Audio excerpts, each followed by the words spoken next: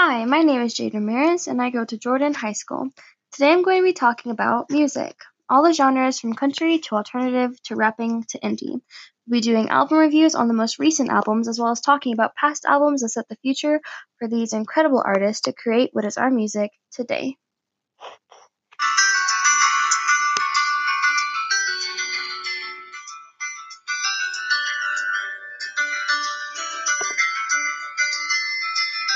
All right. So, first up, the first album we're going to be talking about is Taylor Swift's new one called Lover.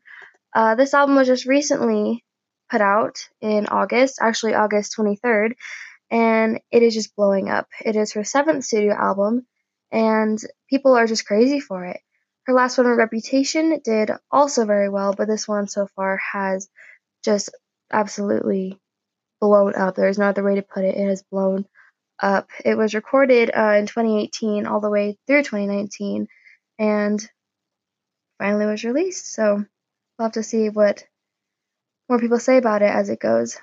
The next album that is very huge is Post Malone's Hollywood's Bleeding. It's his third album.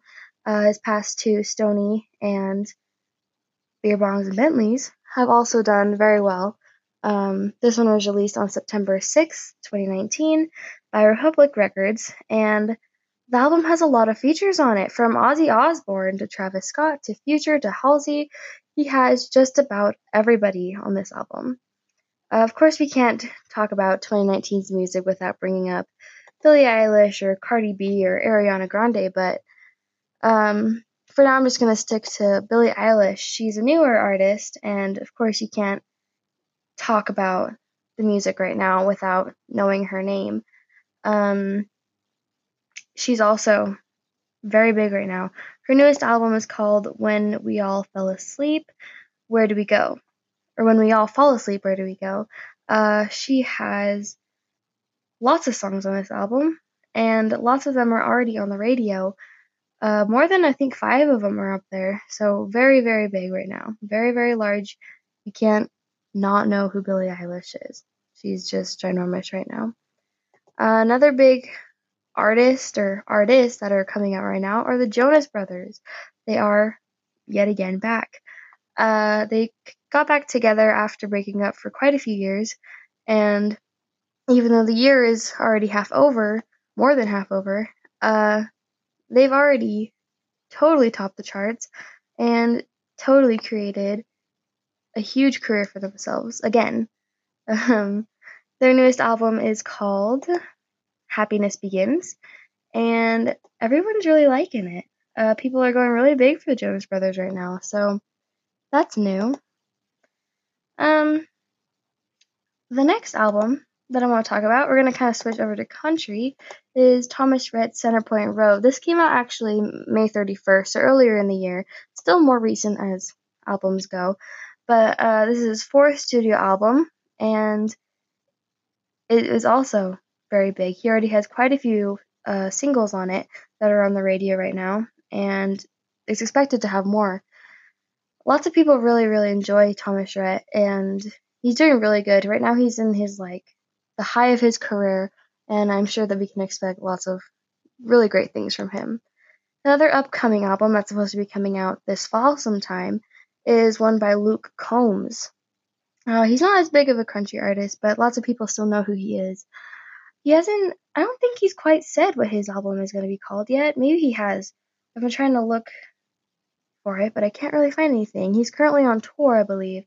So, yeah, but he has lots of songs on that one that are already on the radio, so that'll be interesting to hear. New albums from Lady Antebellum, Jason Aldean. Sure, those will be really good things. Now I kind of want to talk about some albums that totally top the charts and really just set the stage for these new artists to make their albums. The first one that I want to talk about is Dark Side of the Moon by Pink Floyd. This hit #1 on the Billboard 200 chart in 1973.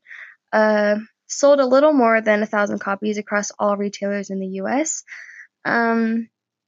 But this blew up as time kept continuing to go on. So now they've sold, oh my goodness, who even knows how many? So many. Of course, everyone knows who Pink Floyd is as well, and this is one of their just greatest albums ever. The next one that I want to talk about is Abbey Road by the Beatles. This album was also ginormous. It was released on September 26th in 1969 by Apple Records, and of course, this has all the songs that we all know, from Come Together to Abbey Road to Something. They have so many songs off of this album. It's incredible. One of the best albums ever written. Another one is Thriller by Michael Jackson. This song, or wow, this album came out in 1982, and it was a pop mix with rock and R&B. This one was also ginormous. It has been sold 120 million times, and these sales are just incredible. It is incredible to sell that many. Um, so yeah, that's pretty intense. The last album that I want to talk about is Hotel California by the Eagles. This was released in 1976. It was their fifth studio album, and it was one of the best-selling albums of all time. This is said to be like one of the best albums ever released. And everyone knows who the Eagles are as well. And of course, the song from Hotel California, was ginormous. So it's pretty incredible that all of these artists have been so huge, and I think that it's really cool because now we all hear our music today, and I don't think it would have been possible for all of these artists to come out with the albums that they did if we hadn't have had these people in the past. So thank you to all of these artists. Alright, so we're wrapping up now. Just want to say thank you so much for joining me to hear about all the latest news on all things music. From Taylor Swift's new album Lover to the return of the Jonas Brothers, we've covered just about everything. Hope you have a lovely day and join me again next week when we talk about how Khalid has topped the charts and what? A possible new album from Katy Perry? See you next time.